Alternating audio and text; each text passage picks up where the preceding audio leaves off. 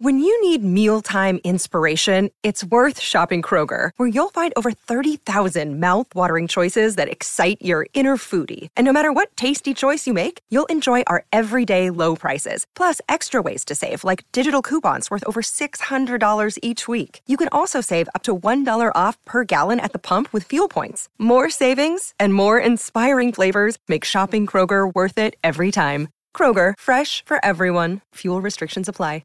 Another day is here, and you're ready for it. What to wear? Check. Breakfast, lunch, and dinner? Check. Planning for what's next and how to save for it? That's where Bank of America can help. For your financial to-dos, Bank of America has experts ready to help get you closer to your goals. Get started at one of our local financial centers or 24/7 in our mobile banking app. Find a location near you at bankofamerica.com/talktous. What would you like the power to do? Mobile banking requires downloading the app and is only available for select devices. Message and data rates may apply. Bank of America N.A., member FDIC. Okay, round two. Name something that's not boring. A laundry? Ooh, a book club. Computer solitaire, huh? Ah, sorry, we were looking for Chumba Casino.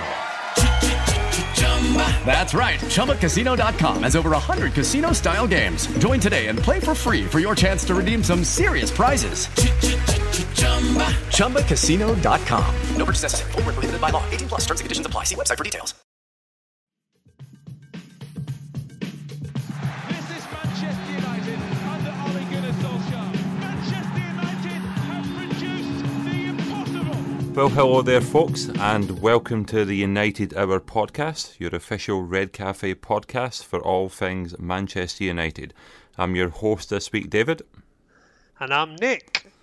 Hello, Nick, and welcome along, recording shortly after our Europa League triumph over the once mighty AC Milan. How are you feeling in the aftermath of that, Nick? Bit of a slog in the first half, but magical substitution at half-time, which our manager is not famous for, and we're coming away with a nice victory and moving on. How are you feeling? Yeah, look, it feels good. You know, I've been slightly critical about this competition and said I wasn't too bothered about it. But, you know, when you draw AC Milan, then it felt like a big tie and one you want to get through.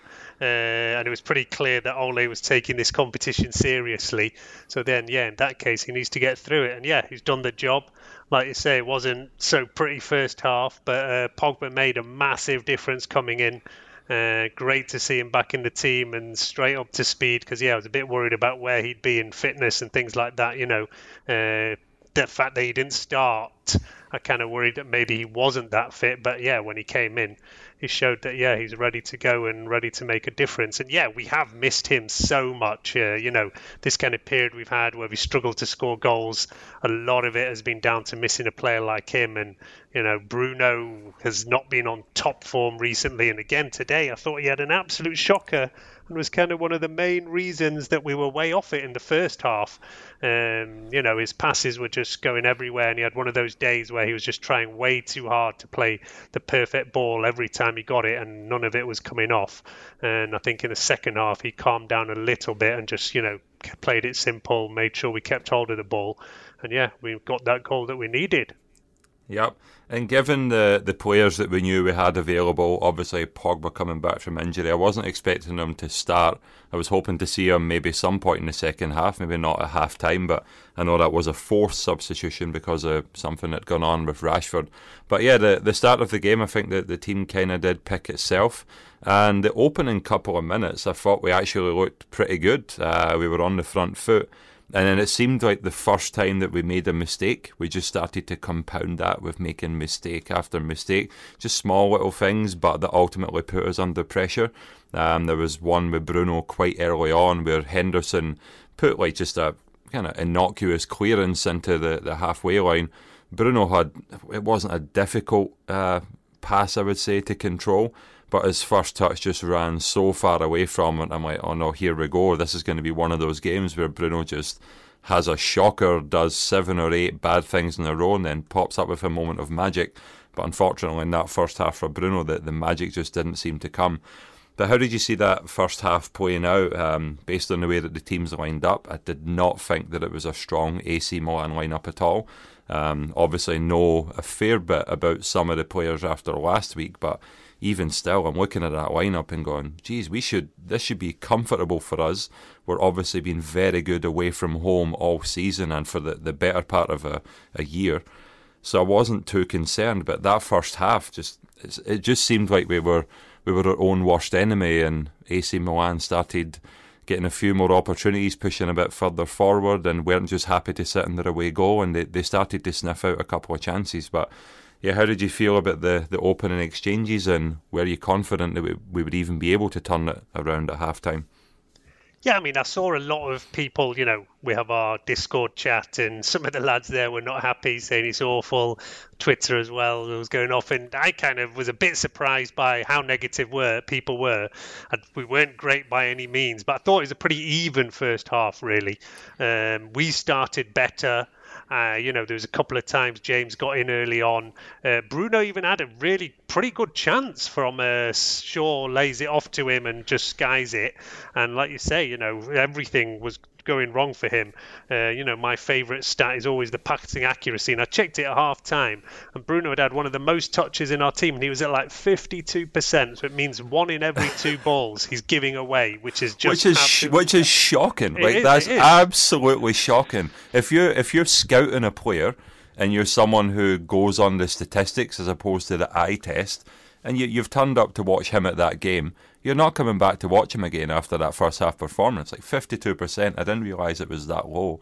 But yeah, that's absolutely shocking. And for a game of that magnitude, where he is expected to be your linchpin go-to player, it just wasn't good enough.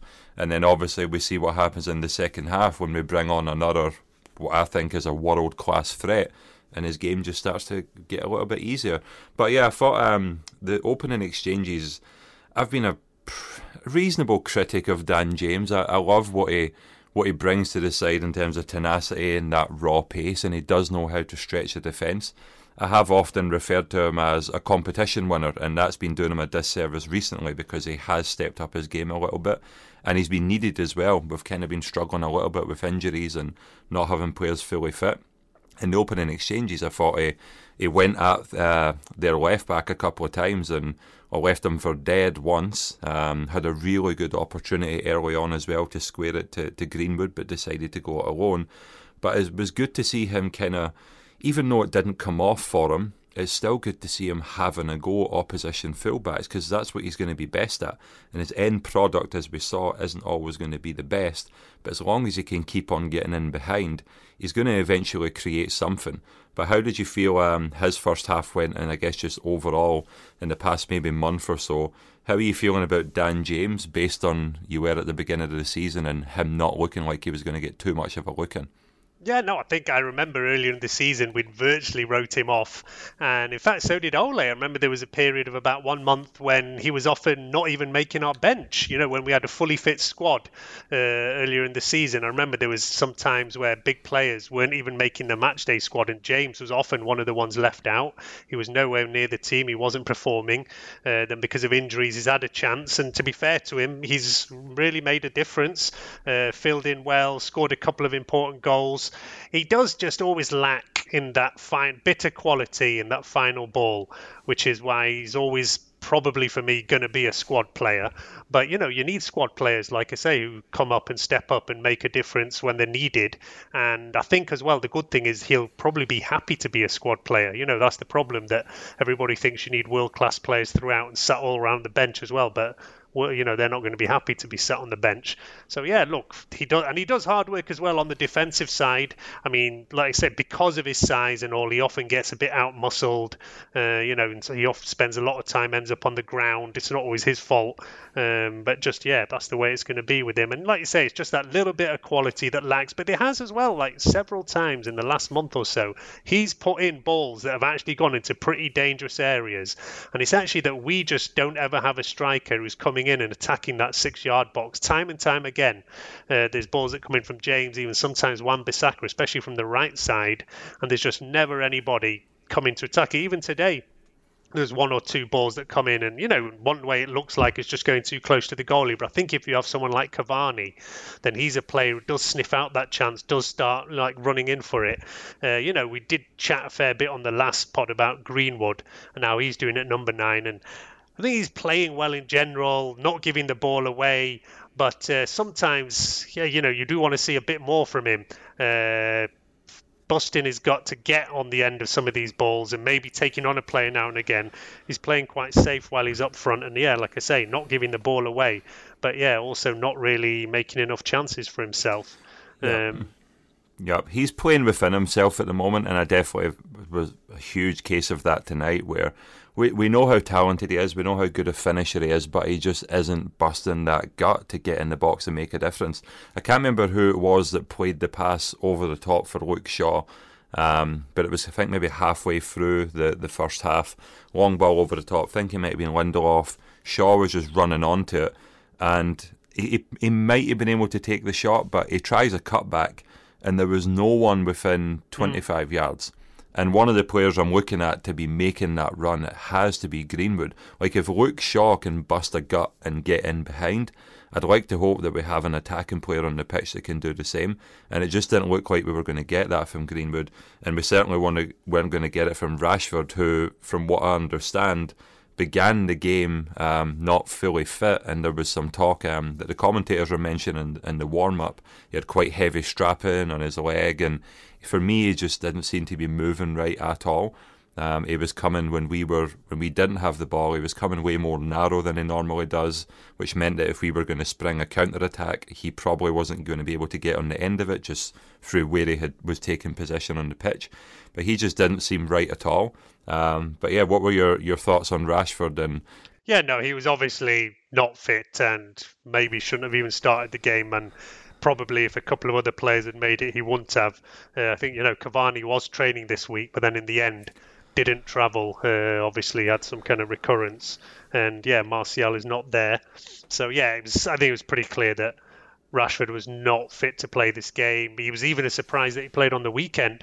So I guess they were hoping they could just get another match or two out of him before that kind of international break. But we'll have to see what exactly is wrong with him.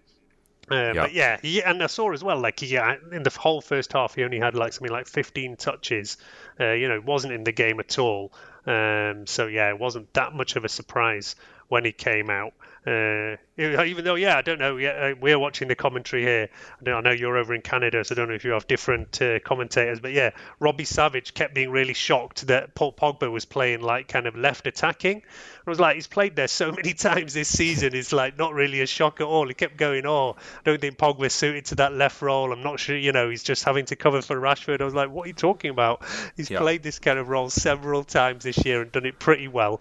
And so, he obviously missed all of that. But look, when he came in, Pogba, did make a big difference from there. And straight away in the second half, it's the perfect start to the second half, basically. Yeah, so we have quite a mixture of things that we don't normally see, is a halftime substitution from Ole that immediately impacts the game. Now, before we get on to talking about the second half, I just want to talk through my own halftime, which today was pretty unexpected. So the halftime whistle goes, I went to make myself a quick cup of coffee, and then I get a text on my phone saying that a package has been delivered for me. And it's a package that I've been waiting on coming from our sponsors, Manscaped. And in that package was some of those precision engineered tools for your family jewels. And given the, let's be honest, the drossness of the first half, it perked me up a fair bit. And then I got to open this up. I showed the missus. I was like, this is pretty awesome, this stuff. I mean, look how many things. Did you go straight for a test drive at half time? No, I did not, because we are still 3 hours behind. It was not an appropriate time of the day to be doing stuff like that. There is a watershed for these things, Nick. But that was exciting. It really perked my time up, because to be honest with you, there was times in that first half where I thought I might fall asleep, but now I have this wonderful product from Manscaped that I'll get to try, so huge thanks to them for hooking us up with that. And from what I can see, it's going to do the trick. And anyone who's interested in that, we have a discount code right now for Manscaped. You get 20% off your order and free shipping. You just use the code UnitedHour at manscaped.com. A few of the lads on the team have the stuff now. We're all huge fans of it. But yeah, thanks very much, Manscaped, for hooking me up with that and making my half time a little bit more bearable. It was actually so good that I forgot I had made a cup of coffee, and by the time I got to it, it was cold. But anyway, so yeah, the second half, Pogba comes on, and I haven't been on the pod for a while, but I've been expressing that I feel that since he has gone out of the team and we got injured, we haven't been as good. And it's easy to say that. I mean, just obviously you take someone like Pogba in the form he was in out the team. But I think one of the reasons why we started to struggle is because we have been defaulting to Bruno, who, since Pogba has gone out of the team, yes, he has some good statistics. He scored some goals and got assists like he always does. But his overall level of play hasn't been as good the past maybe month or 6 weeks or so. And I was always adamant that as soon as Pogba came back, if he could get anywhere near the level he was pre-injury, it takes some pressure off of Bruno just through the nature of there's another world-class player on the pitch that the opposition have to think about. And we saw it straight away. He makes an instant impact. I think the goal he scored comes from calamitous defending. I'm trying to remember, and the team we played against and scored, like, they scored the worst goal ever against us. Our defence was just shocking. The opponents have escaped me. But it was a comedy of errors in the box. Sheffield United. Yeah, Sheffield United, that's it. Comedy of errors. Ollie Burke ends up scoring a goal which we were promised would not happen by one of our podcasters. But their defence was shocking for that goal. But still, the ball falls at Pogba's feet. And he just does this little shimmy that makes people think he's going to pass it, cross it or shoot, buys him a fraction of a second, and he just sticks it in. It was very similar in that with Martial scored a goal like it last season, but no one expected him to do what he'd done. A little flick and then just knocked it past the keeper's near side. No one saw it coming, and then he's running away celebrating, and you're like, Pogba's back. And it only took a few minutes. But seeing him come on and seeing him play at that level, it just gives me hope that for the rest of the season now, because we are coming into crunch time, just having him fit and available and performing at that level takes pressure off Bruno and takes pressure off some of the other players as well, because now you have to worry about him. But how happy are you, Nick, to see Pogba come back and have a performance like that? Yeah, no, like I said, he'd been out for 10 games, so I was a bit worried about what kind of shape he was going to be in. So him to come in and make that immediate impact was amazing. And yeah, look, for sure, we've missed him. And like you say, when he's out there, Bruno has all that creative burden. Fred and McTominay, I like both of those players. I think they're both really solid, but you really do lack creativity. Neither of them can make those balls. And, like we say, Bruno does have these days where it doesn't come off for him, where his passing accuracy is way down and he's actually giving it away too often. I said on the weekend that he actually had one of his most safest games against West Ham. It was like somewhere up in the 90s, which is rare for him. And I think maybe Ole has had a word with him after a couple of times where things haven't been coming off and saying, listen, just chill out. If it's, you're in that kind of run of form where things aren't coming off, then just keep it simple, keep the ball going, and, at least let's keep hold of it and not give it away. And I'm sure he said something like that at halftime as well. Because like I say, Bruno's passing then comes up to nearly 80%. So if he's at 50% at halftime, it means he was basically 90% for the second half. Yep. Keeping it simple. And then, Pogba comes in, and he can share that burden with him. Otherwise you're looking for something coming, whether it's from like James, McTominay, who can now and again chip in with stuff, but they're not like the best, most creative talents we've got.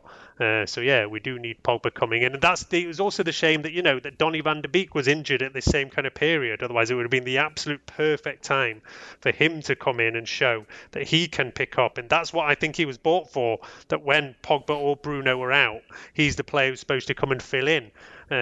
People are always doing way too much press saying, oh, he's not played, he's not happy, blah, blah, blah, blah. But yeah, I always think that he was never actually bought to be a first team player. He was just bought to be a top squad option that when somebody else is out and this for most of the season, Pogba and Bruno have been available, and then when one of them wasn't Pogba, he all of a sudden gets injured as well. So yeah, it's a shame he just hasn't had that time to come in.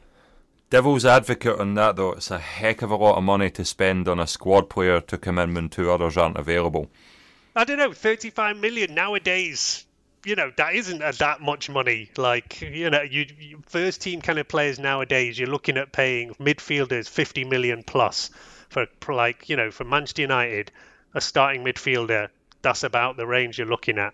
So 35 million, Manchester City have about 7 players in blood sitting on the bench who would cost like 30, 40 million.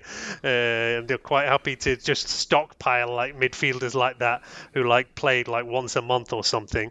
And we need to be at that place where we can be changing players in and out and not be totally reliant on that. This the one criticism I've had of Ole all season is that some players have been way overplayed, that there hasn't been enough kind of changing in certain areas. And midfield though is actually one of the areas where we are strongest. Matic, McTominay, Fred, Pogba. That's why Van der Beek hasn't had that much chance yet. And I know actually, I remember you were always a big fan of him and really wanted to see him play a lot more, right? I remember you following him from kind of Ajax time. Yeah, and I still do want to see a lot more of him. Whenever he has played, he just offers us a different type of intelligence in the midfield that the other players do. I would put him, Pogba is very, very smart on the ball, but likes to try the extravagant, maybe a bit too much for my liking, too close to his own goal. Whereas I think Van der Beek, some of the touches that he plays around the corner, that when you're watching on TV, sometimes it's difficult to appreciate the difficulty of the things that he does. But whenever he has played at least once or twice a game, there's just some little touch around the corner and then immediately running into space to take the 1-2 that I just don't think our other midfielders are capable of doing it as well as him. And I think that Van der Beek he's not press resistant in the same way that like a Busquets or a Pirlo might have been, where it's just you press them a couple of times, try to get the ball off them, and you just don't get close. But Van der Beek is close to being that type of player where he always has the right out just to relieve some pressure from you. And given that a lot of teams do like to press us because they know that at times our defence is culpable of trying to play out a bit too much from the back, we take short goal kicks from the goalkeeper to one of Maguire or Lindelof, who are not the quickest at making decisions and getting the ball upfield. So when they knock the ball into our centre mids, there is a high press usually coming from most teams. And I do think that Van der Beek is one of the better players I've seen in Europe over the past maybe 5 years at just relieving the pressure from that press, because he's so smart. So yes, he's been injured, but I'm hoping now that he's back, and we have another big game coming up on the weekend and an international break, but getting into the thick of things for the rest of this season, we need to make use of that squad more than we have been. Like you say, it's a lot of those players are overplayed. Bruno in particular, Rashford, as we've seen now, has been overplayed to the extent that I don't think we're going to see him on the weekend, and he's the one that needs the biggest rest in the international break.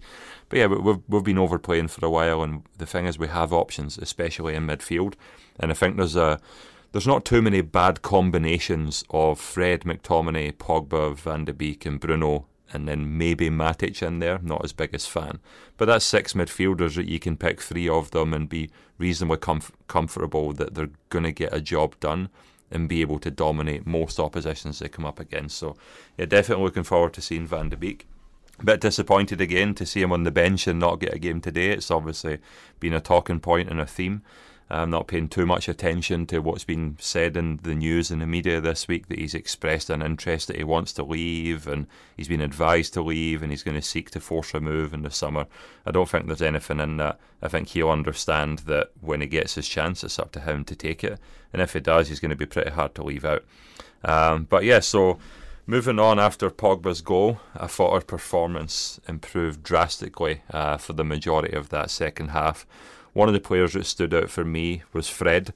I thought Fred got on the front foot and pretty much cut a lot of their potential counter-attack launches, or just any launch of any attack. He was just able to cut them off. As soon as they played the ball into the middle, he was just on them, running around like a madman like he normally does.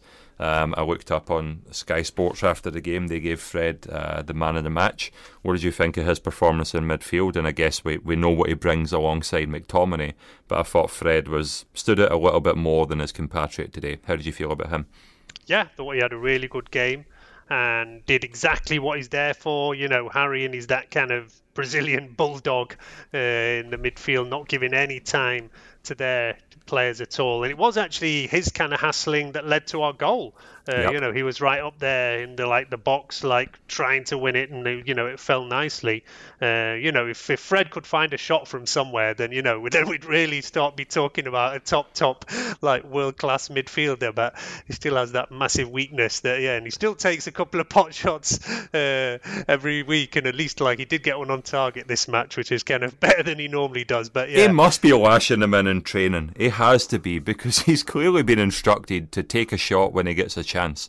So he must be lashing them in top corner every week in training, but we just don't see it in the game at all. There was one in the first half where it was just the weakest attempt and went right straight to the keeper. And I'm like, why did you shoot? You didn't have the angle to shoot, the body position to shoot. There was no way you could generate any type of power whatsoever.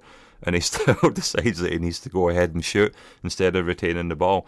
Like you say, if he figures that part of his game out, and I hope that he does, then you're talking about an all-action, potentially one of the better midfielders in Europe if he adds goals to his game. Another thing that he doesn't have in his locker is the assists. I'm not really sure about his overall assist record since he joined us, but I don't think that it's great. I guess he's just not that type of player where he is there to be the guy that breaks stuff up. But when we see him on the ball, and some of the turns that he had today, especially in the second half, just carrying the ball out of defence, he still has that Brazilian flair edge to his game. And you know that there's quality there, almost to the extent that he could play further forward and probably wouldn't look the most out of position, because he is good dribbler, good at retaining the ball, good amount of strength. But yeah, if he adds goals and assists to his game, then he's going to be one of the first names in our team sheets for a while. But yeah, I was hugely impressed with him. And in the second half as well, someone that we've given a fair amount of stick on this podcast to this season, because he's had a few suspect performances. I thought Wan-Bissaka had a pretty good second half as well. There was a few times where he was kind of almost on his own on that right-hand side and had to defend against their left winger and Ibrahimovic when he come on. Showed great strength a couple of times, and I didn't feel like I sometimes do with him that they're going to get in behind through him and we're going to lose a goal because of it. But did you think Wan-Bissaka had a decent second half? No, I mean, look, I'm always one who's defending Wan-Bissaka and think he takes unnecessary criticism. I know Colm's not a fan of his, and we've often, a couple of the other lads, we have a bit of a debate about it. He's not the best on the ball, he's not the best attacking fullback, but defensively, I think he's great. And time again in big matches, he comes up and makes a difference. Even against Man City lately, we see nothing coming from his side. I'm a fan of his. I think, a fullback's job, first and foremost, is defensive. And, it's been a couple of times where he's lacked kind of positionally, and, he'd often is kind of making up for being slightly out of position with those slide tackles. But his record with those tackles is just so amazing, and he doesn't He missed one in the first half today, and I couldn't believe my eyes. It was their left back Hernandez just went on a drive and run right through the middle. Wan-Bissaka put a slide tackle in and didn't get near the ball, and I was like, did I just see that right? The guy just breezed past him. I don't think I've seen it happen like that. Genuinely, I'm struggling to think when he's went to ground for a slide tackle and not either got the ball or somehow stopped the guy running forward. I think it's the first time I'd seen it happen, so it was weird. And that is testament to his defensive ability, which is, like you say, fullback first and foremost. His job is to stop the other team attacking. And he does it just about as good as any right back in the game at the moment, and has been doing for some time. He's just so difficult to get by. But I just was happy. Sometimes his ball retention does leave a lot to be desired, especially when you're under a bit of pressure. But as AC Milan kind of threw caution to the wind and were just trying to get a goal back, there was a few times where he could easily have panicked, but he was still happy to put his foot on the ball, come inside, look for the easy pass. Just seemed more of a composed, mature performance from him in the second half, and I was really happy to see that because we know the good things about him, but the things we're critical of, there's a reason for them because they do keep happening. But today I thought he was pretty good there, pretty solid there, and I didn't feel like there was too much chance of them scoring. Well, it was actually interesting to see that there was quite a lot of people on Twitter who were like upset that he wasn't picked for England. Yeah. And that's even though, Southgate, he dropped Trent Alexander-Arnold, who had been the kind of, first choice after last season where he'd had an amazing season, but this season he's been way off it. But yeah, he's not picked Wan-Bissaka, he's not picked Arnold, and he's actually gone for Trippier and Reece James from Chelsea. I mean, I think Trippier probably does deserve his place, doing pretty well in La Liga, got the experience and all. But yeah, I mean, if it was up to me, I would take Wan-Bissaka ahead of Reece James every day. Possibly, I think Southgate, he has this thing, he often plays three centre-backs, so he wants a kind of more attacking full-back, and maybe that is the reason why he picks somebody else over Wan-Bissaka. But yeah, if you're looking for somebody to do the defensive job, then yeah, for me, there is no one better at right-back. Yeah, and the thing that makes me kind of upset that he wasn't picked is there's the potential to see that Wan-Bissaka and Sancho combination on the right-hand side. Sancho is injured, so he's not going. Yeah. Anyway, there's all this bizarre stuff about German quarantine and stuff. It was really weird because Southgate picks Jude Bellingham in the squad and then says, I don't actually think he can play due to quarantine rules. Why the hell have you picked him then? Pick somebody else. But he's obviously just completely lacking. But I think, anyway, Sancho is injured. Luke Shaw is back in the squad, deservedly, definitely the best, left back of the season. Even though Jesse Lingard has had a recall. Well deserved as well. Yeah, well deserved too. Yeah, and definitely. just in terms of English players that were impressive tonight, I didn't see who was all announced in the squad, but was Tomori in the squad? No, he's not even near the squad recently. But yeah, he has been pretty good for them. I thought he looked pretty good for Chelsea and was surprised that they let him go out on loan. He put a couple of challenges in tonight that were like, the ones like maybe like 10, 15 years ago, you would never even have considered being a foul. You just be like, that's a really, really good, strong tackle. He put in a couple of those like kind of shoulder barges where he was just shepherding the ball out of play.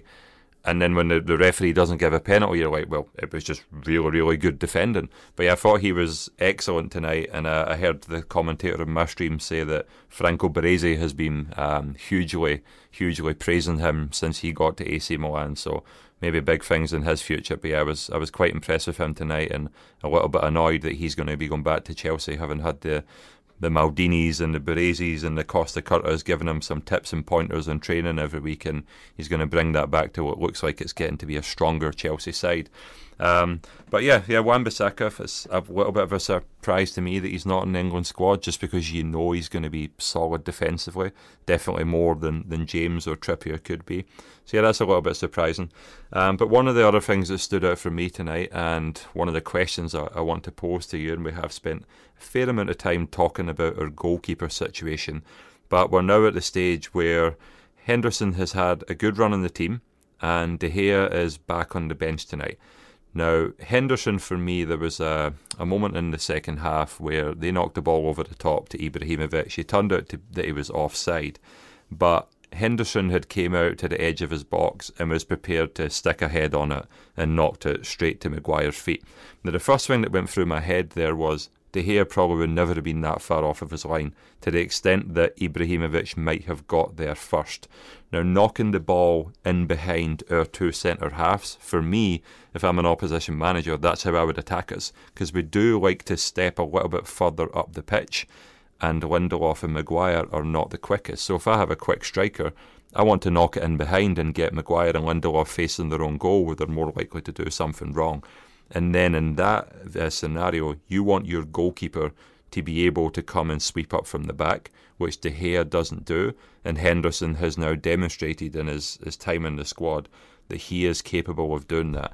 Right now, if I have to pick our goalkeeper for the rest of the season, without any hesitation, I'm saying Dean Henderson has earned his place. Even with that mistake against AC Milan, I think he offers more in terms of the way that we want to play that will benefit more from having him in the team.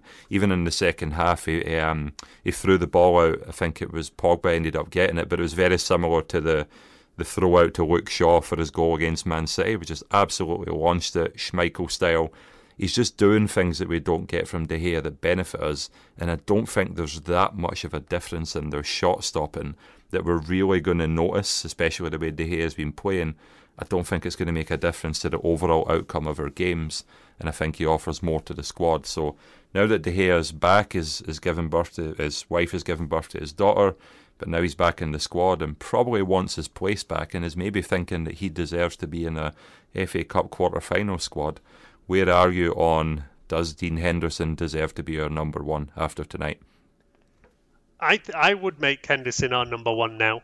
I think he's kind of done enough in this run to say, let him have this step up, let him have this chance, especially because De Gea had made those mistakes earlier in the season. I think it was Everton, a couple of other times where De Gea was definitely at fault.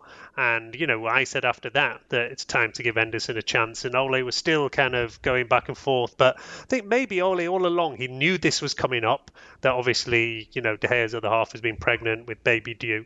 And, I said it before on the pod that I think Ole has used this in the perfect way to manage the situation, and that now he can do it without having a big problem with De Gea. He can just say, listen, you went away, Henderson has come in, he's done his bit. Henderson makes that save today from Zlatan, back post header.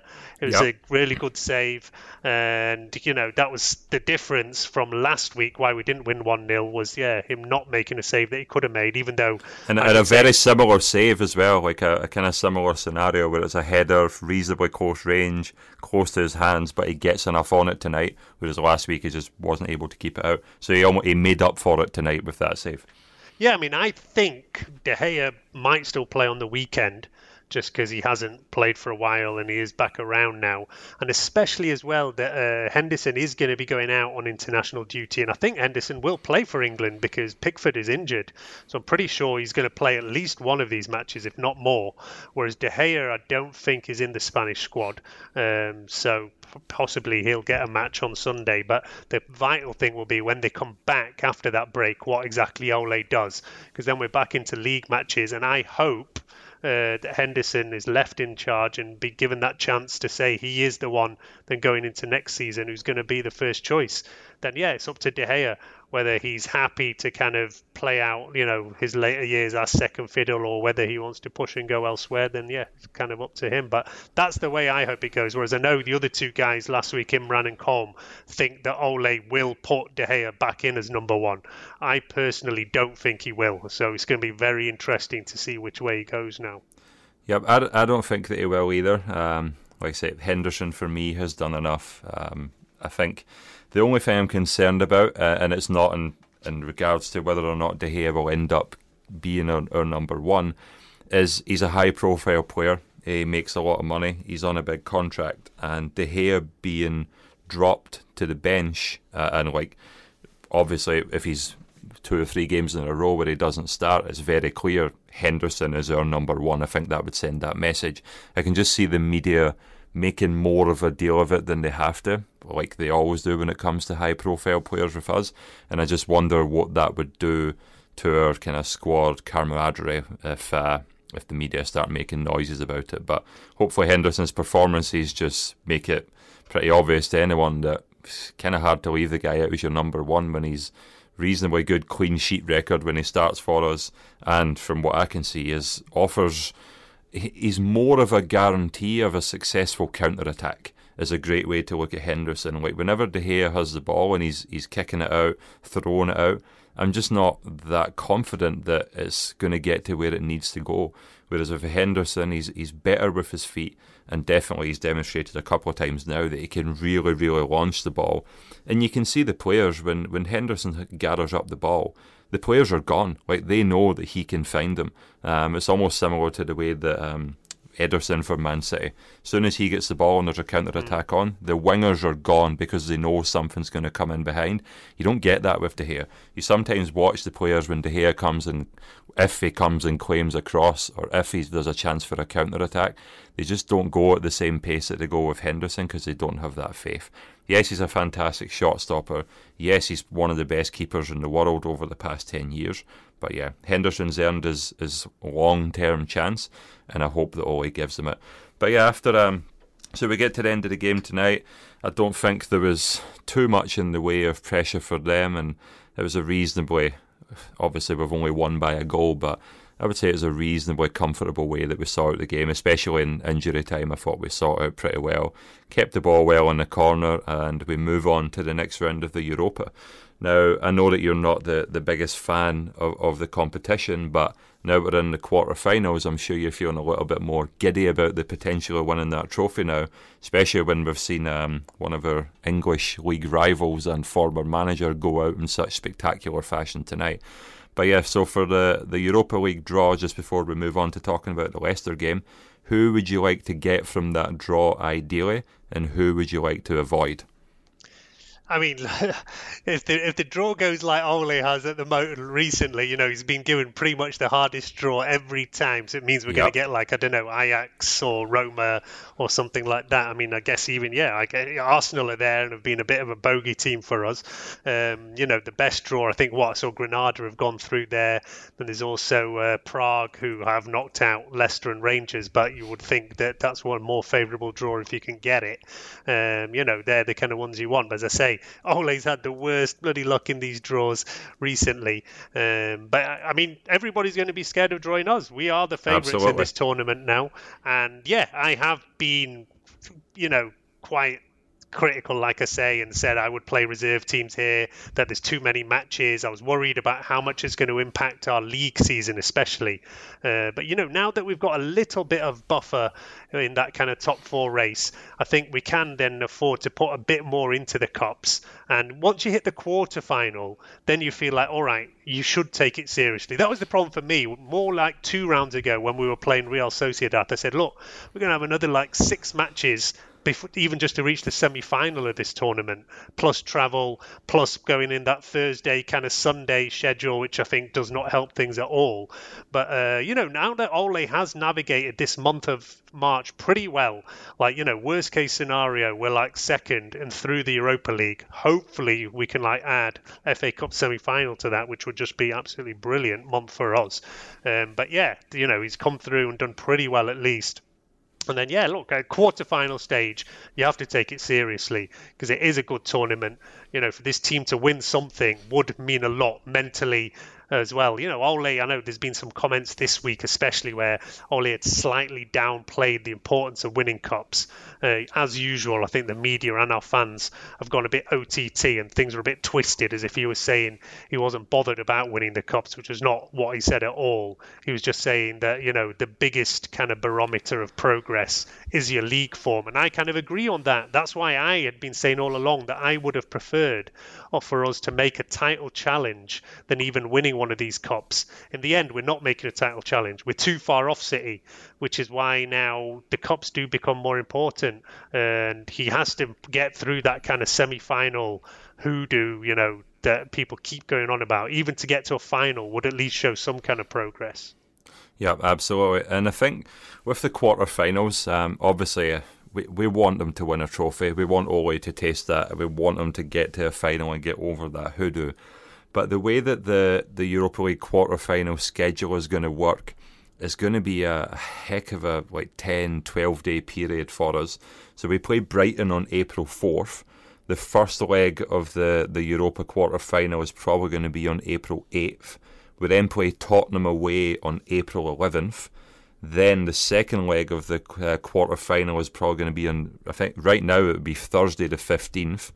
And then we have a home game against Burnley, always tough opposition, on the 17th of April, which I imagine will get rescheduled and maybe moved to the Sunday. But those Europa League quarterfinal games are falling in amongst really, really important Premier League games. Brighton, always difficult to get a win against. Tottenham away is, regardless of how Jose and Tottenham are performing at the moment is going to be a tough battle of a game.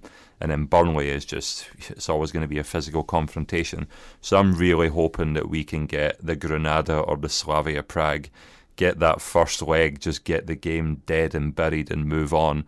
But knowing our luck, we're probably going to get Arsenal or Roma and have to put out a pretty strong side in both legs. But yeah, that's the fixture congestion is obviously piling up. And we move right on to a quarter-final on the weekend here in the FA Cup against Leicester City. How are you feeling about our chances for that one? Obviously, no fans in a FA Cup quarter-final makes a little bit of a difference. So we've also been able to demonstrate going to Leicester in a very, very meaningful fixture on the last day of the season last season. So we know we can go and get the result.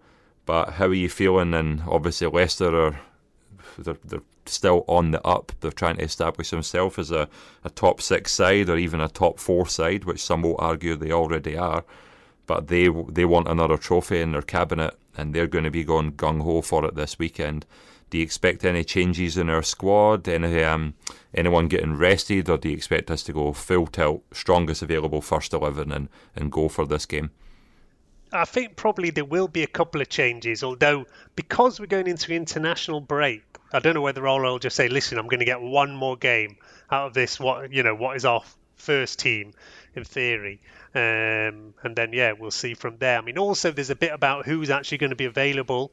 Cavani was training, then didn't make it. Martial, I saw today, he has been picked for France. So he's obviously not that badly injured. Maybe he's going to be available. So a bit comes down to who's actually available for this match. Rashford, we don't know at the moment. Pogba will surely start a game just because he's been out now. And then, there is players in around there who might be due a game. Who's somebody like, I don't know, Tellez, Matic. I don't know. But because it's quarter-final, this is the one that I would prioritise it. I said that at the time, like a few weeks ago. I said, look, the FA Cup, we're like 2 matches away from the final, whereas the Europa League, we're like 7 matches away from the final, which is why, I would go all in on this FA Cup and try and push that now. Leicester is going to be very difficult. They will have had the full week off because they obviously went out of the Europa League last round, so they've not had any match this week. They'd gone slightly off the boil, but then have come back in the past couple of weeks. They're missing, I think, some of their creative players. Madison, Barnes have been out, but that Iheanacho all of a sudden has been scoring goals for them. So he's made up for the fact that Vardy has also kind of come back from injury and not been on top form. They've won their last couple of matches. They've been pushing us in that kind of second place race. So we had to win those last 2 matches against City and West Ham to go back above them. And we should have beat them earlier in the season. That was one that we kind of threw away at the end of the match. And we will have another match against them later on. So they're definitely, like I say, they are our main competitors at the moment for that kind of second place battle that's on over there. Chelsea are kind of coming in there as well. But I think that we should definitely be having a good run at this. Whatever team he puts out will be pretty strong. I think he might have to make a couple of changes just to freshen things up. As I've said every week, I say there's too many players who've played too many matches who need to have a rest. Especially, that's the one big bonus of Wan-Bissaka not being picked for England is he's top of the list of people who need a rest. So Absolutely. For him to have a couple of weeks off is actually a benefit for United. So, I'm not that bothered that he's not going away with England. At least he will get a rest there. And then, let's see where we go. And, until I see who's available, until I see what our starting lineup is against Leicester, I can't say whether I'm totally confident or not. But, we need to have a good go at that. And they will be, for sure, putting out their first team in this. He's not going to be resting anyone for this game over there. So, they're going to be full strength. So, Ole, like I say, he might tinker with a couple of players, and a lot will depend on who's available. But he will go strong at this. Even though he's played it down about the cup thing, it's pretty clear that he really, really wants to win one of these. Because every round I've talked about saying, we should rest players for the cups, focus on the league. And every round he's played very, very strong teams. And in fact, it was our league form that suffered. We played Liverpool earlier, then we played West Ham, and he played strong teams. And, our league games after that where we dropped points. So, he wants to win something because, people have been getting on at it saying that we, and I do understand it. A lot of our fans say, second is nothing, you're still a loser. I kind of understand that mentality. At the same time, though, for me, there is still progress regardless of what happens in the league. There's been, a lot of talk about that thing about what is progress. Does Ole deserve a new contract? And yeah, I think he's done enough of a good job. This month of March was the one that was going to show everything. Quite a few people are saying, "Oh, we should wait till the end of the season to see what Ole does and whether he should get an extension." But if he comes through this month of March and that we're still in second place, we're through and still in both of these cups, then I think that is enough at this part of the year to say, yeah, listen, he's done a good job and he deserves an extension to keep evolving this team to see where it can go. Yeah, and he's been, obviously, he's a legend of the club. We all love him. We all want him to do well. But every time he says something in the media, I can't help but agree with him. Just his quote that he gave in relation to the trophies, and I'm with you. I think he really wants to win one, and this is almost like a Sir Alex Ferguson mind game trying to pretend that he's not bothered about them. But I'll read his quote out. So he says, "I've been here for 2.5 of those years, and coming in, as I've said so many times, I felt a big rebuild had to be made." He hasn't shied away from that. We all know it. And in my opinion, it's seen the level of performance increasing, especially in December and January, the way that it did. I'm happy for Solskjaer to be the man to continue on that rebuild. And then he says, "In the league position, you see if there's any progress for me. That's always the bread and butter of the season, that you see how capable you are of coping of ups and downs. Any cup competition can give you a trophy, but sometimes it's more of an ego thing for other managers and clubs to finally win something." Now, when I look at that, I feel like he's just trying to take that pressure off of himself from people who say you need to win a trophy in order to take that next step. But he kind of has a point. But I'm wondering if you were to offer him, and I'll pose this question to you, what you would prefer and what you think Ole would prefer. If I could give you one of the three things, a second place finish, an FA Cup win, or a Europa League win, what would you take at the moment? No, but I mean, if we're taking the cup, where are we finishing in the league? I mean, you can have one of them. You can have one of them. What would you have? You can have second place in the league, FA Cup, or Europa League win. Just what is the most important in that, without considering what it means to the other ones? What's more impressive? Yeah, if I could pick any one of those right now today, I'll take the Europa League win. Yeah. Because the Europa League win is a trophy and it gives you Champions League qualification. But, it all depends on as well where you finish in the league. I said all along, if we can finish top 4 and win a trophy, then that is a good season. And it doesn't really matter if you finish second or fourth. It's just a few months ago, for me, if we could have made a title challenge, it didn't even have to be a title win, but if we'd stayed closer to City, I would have said, listen, forget these cups.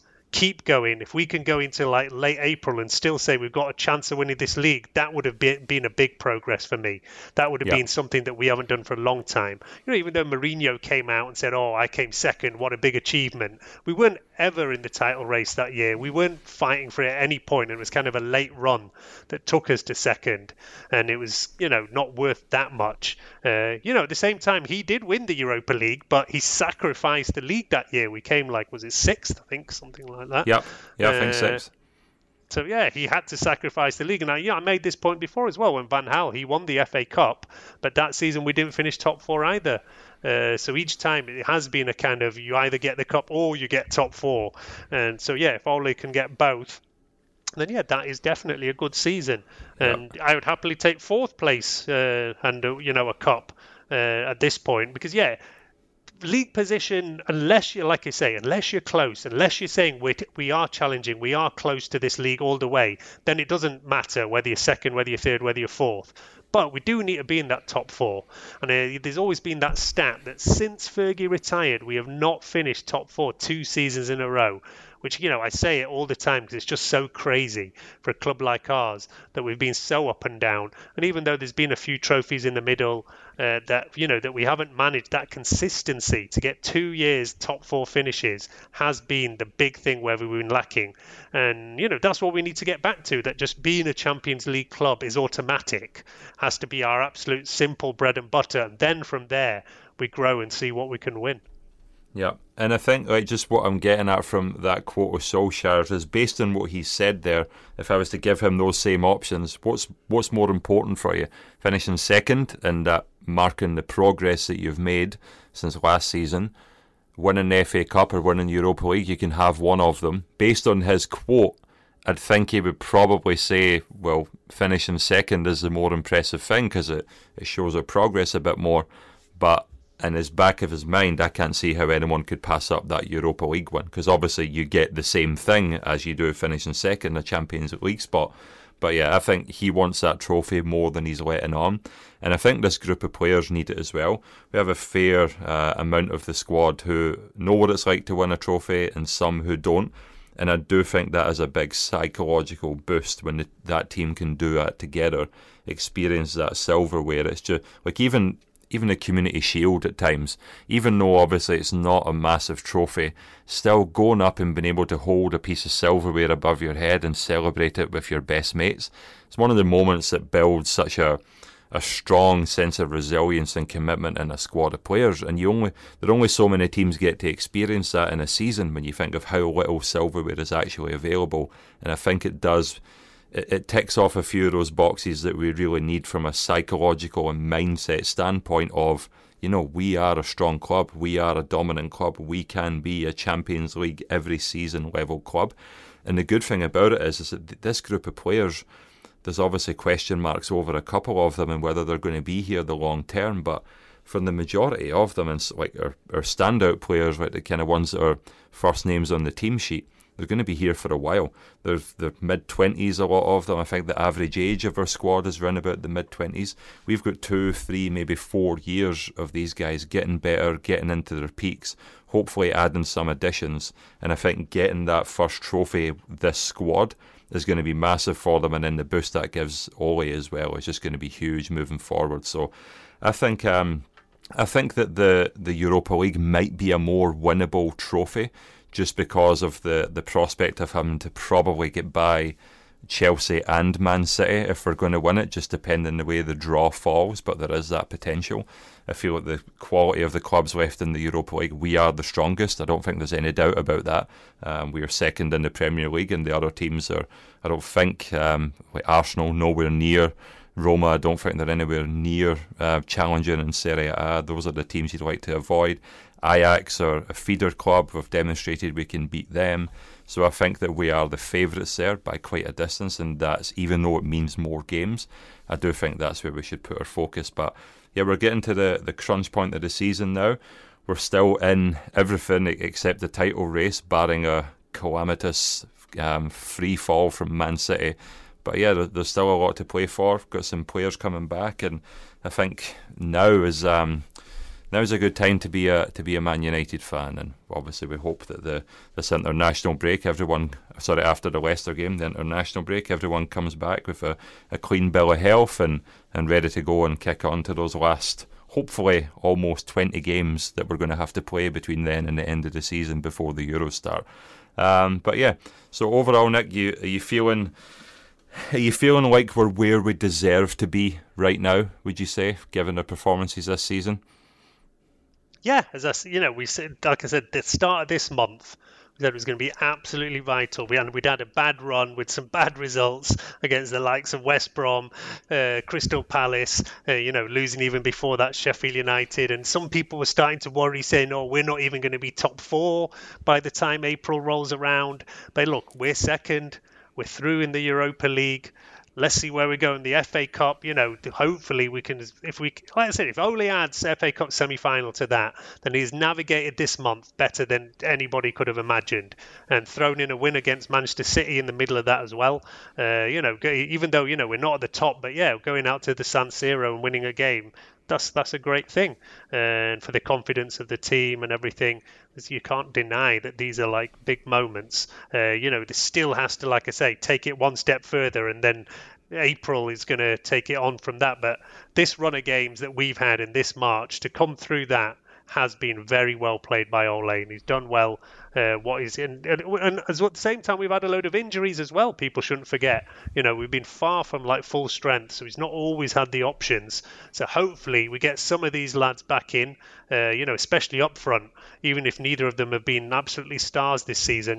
Missing the likes of Martial and Cavani does make a big difference, even if they're just on the bench. So yeah, hopefully this international break we can get everybody back in, and then come in for like a massive April after Easter, and see this season off in top form. Yep, absolutely. Well, I think we'll wrap it up there for this episode. We're touching an hour now, and that means it's been 1 hour longer that I haven't used my Manscaped products. So I need to go and take care of a few things, Dick. But yeah, I think we'll probably be back after the Leicester game, which we hope has seen us into another semi-final. But yeah, thanks very much for listening as always, folks. And just a reminder, you can follow us on all the usual social media channels, on Twitter or Instagram, which I need to give a big shout out for this week. We touched 500 followers this week, despite what I'll be honest about it, very limited attempts to actively market the Instagram account, but we're getting followed and following a bunch of Man United fan pages from all around the globe. It's always a lot of fun to see different continents' perspectives on some of the players and some of the past and present players.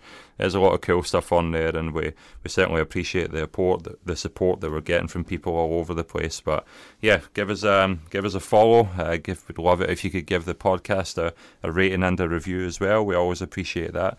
And a huge thanks to our editing team, who are doing such a great job of getting these out so quickly. We really, really appreciate that. But yeah, that's all from me. And yeah, that's all for me. Good job on the hosting, David. It was nice for me actually to sit on the other side for once, and not have to be asking all the questions. So yeah, cheers. Good job there. Good job. No worries. I was almost considering doing what you do to me and just going at you and pulling you up on stuff that you've said in the past, but I decided to hold back and be nice, Nick. Since you were the one who organised the Manscaped stuff for me, I appreciate that. There you go. Kept you quiet with a bribe, yeah. Okay, take care, folks, and we'll speak to you again soon. Good night.